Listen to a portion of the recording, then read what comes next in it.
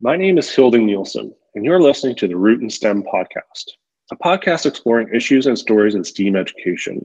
On this episode of the Root and Stem podcast, we explore the intersection of Indigenous and Western knowledges of the universe.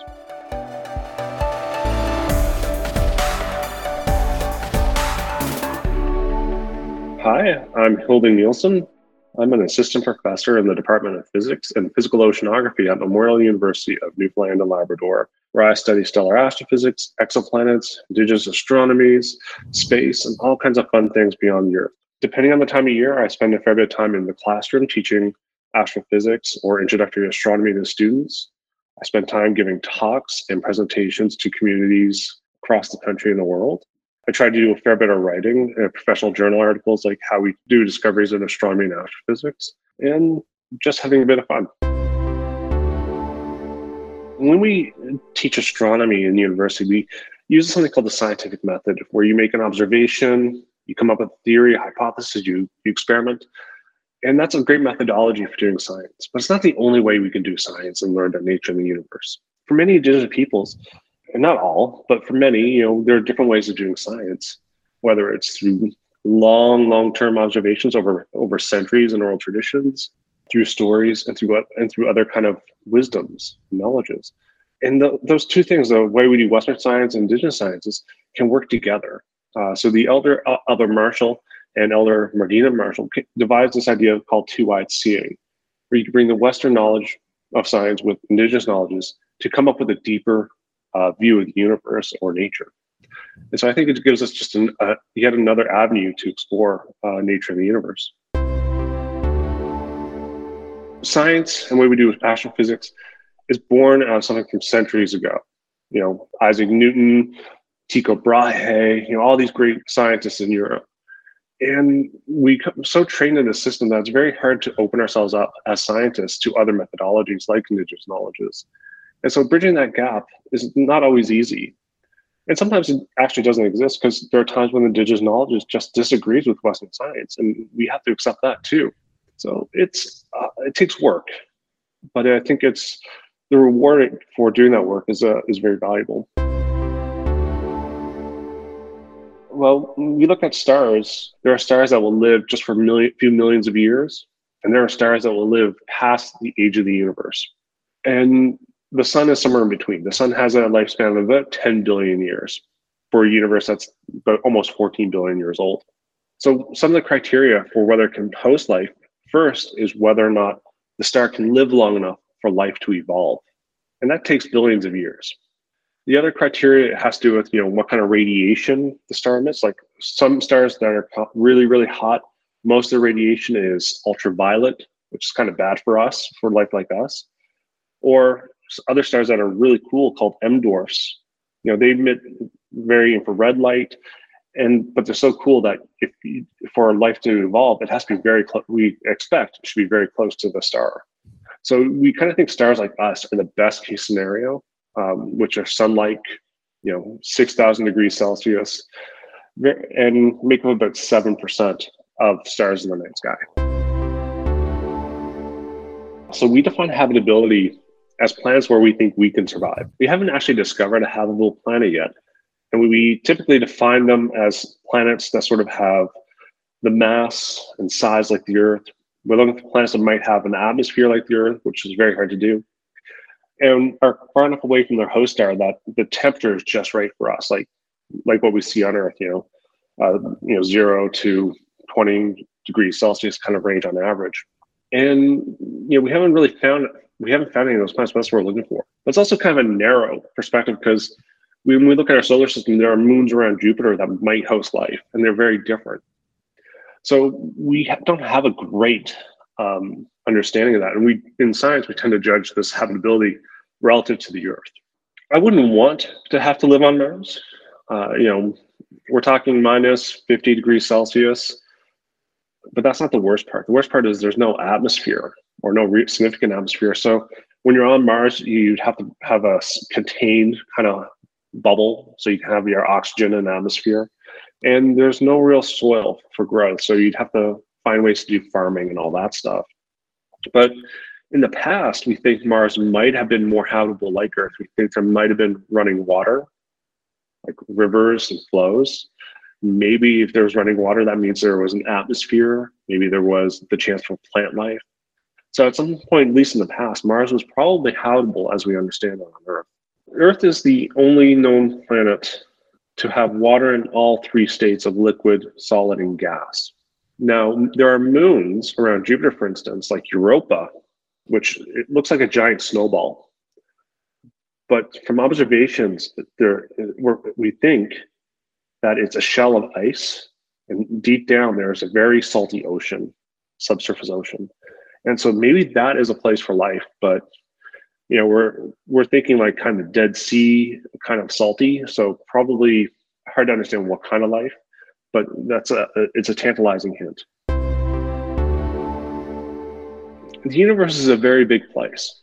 So there's 100 billion stars in our galaxy, and there's probably 100 billion galaxies in our universe. For us to be the only place in all that universe to have life that's even if intelligent life, and I'm pretty sure there might be people in the audience who might question whether we're really intelligent, it just doesn't make sense that we're the only ones. If life happened on Earth, as we understand it, fairly quickly, fairly efficiently, like everything happened just right. Because everything happened just right here, we can gather that there might be situations where things aren't as ideal as on Earth. Life can evolve there.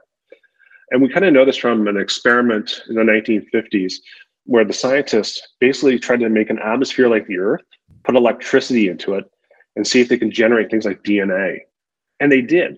But what happened is the atmosphere they chose to mimic the Earth in the beginning of its life was not the same kind of atmosphere that we actually think it has today. So this kind of experiments are very efficient. So we're pretty sure to get from no life to DNA, the building blocks of life is fairly efficient. So even if it's super rare, we can get to that point fairly easily. But if life is super rare, there's still 100 billion stars in our galaxy. So super rare is 1 in 100 billion, but then 100 billion galaxies, that's a lot of possibilities. We tend to use radio in this kind of perspective because this is what humans know. The radio technology was developed almost a century ago now. And when we developed it, we were just broadcasting out into space randomly. We never really thought about it. And it was when science kind of thought about how we were broadcasting into space that perhaps we could hear signals coming from space. And we observe things in the radio all the time in space, natural phenomenon. But we haven't found anything that can be an artificial signal. And so we kind of stick with radio because that's sort of what we understand. Scientists also want to look for things like really extreme technology. What if there are civilizations that build giant structures around their host star? Could we maybe see them interact with the star by blocking light or reflecting light, and maybe see them using our optical telescopes like the Hubble Space Telescope or the new James Webb Space Telescope, or even on Earth with things like giant telescopes in Chile and Hawaii? A lot of scientists worry that sending messages out is a bad idea because of history on Earth. We've had so much bad history with powers coming from Europe and dominating what they saw as lesser societies that scientists are very much worried about the same thing happening from space. I kind of look at it another way. Societies that can live and thrive for billions of years and have the technology well beyond us have to find a way to coexist and live in some sort of harmony with the nature around them, whether it's nature on their planet or nature within their whole solar system or so on. And I think those societies, if they exist, are probably more likely to be kinder. They might be looking down on us in some respects, but they might be looking down on us in a more benevolent way or a kinder way. Or they might probably just ignore us. So many movies are about alien invasions. They're coming for our resources or coming for something else. But there are so many things in our galaxy that have the same resources. They don't have to interact with us to maintain those societies. So I think for the most part, aliens would probably just ignore us. I always worry when we're in classrooms that we kind of segregate students who are automatically good at the way we teach STEM and STEAM from the students who have trouble with it. And we're not engaging those students in the ways that necessarily help them. We can understand math through equations, but there are other ways to study math. Or we can understand astronomy through data and images, or through math, or through art. And I think we can really improve STEAM and helping students really come to both STEM and engage with STEM is to see it from all different kinds of perspectives, from the arts, from the mathematics, from the computational, from just pictures in nature, and then seeing themselves participating in STEM and STEAM. We do science every day. We just don't always think about it, whether it's gardening, whether it's fixing a car, whether it's doing something else. But we do science every day. And so I think realizing that we're all scientists is a very valuable way to move forward as students and as teachers. We all live under one sky. We all have the same rights to that sky. So if you want to do astrophysics, if you want to do science and looking in the night sky, you already have half the tools there because it's over our head, above us. And so just engage with it in the ways you want to. And maybe at some point you'll get to the point where you have to learn some of the harder tools like programming languages or for calculus. But just remember that because everybody lives under the sky, they bring their own story to the field. And we need more of those stories, particularly from groups that are underrepresented. For more about space and science, check out the Root in STEM magazine at pnoa.com, or more episodes of the Root in STEM podcast available to download on your streaming platform of choice, including Apple Podcasts, Spotify, and Google.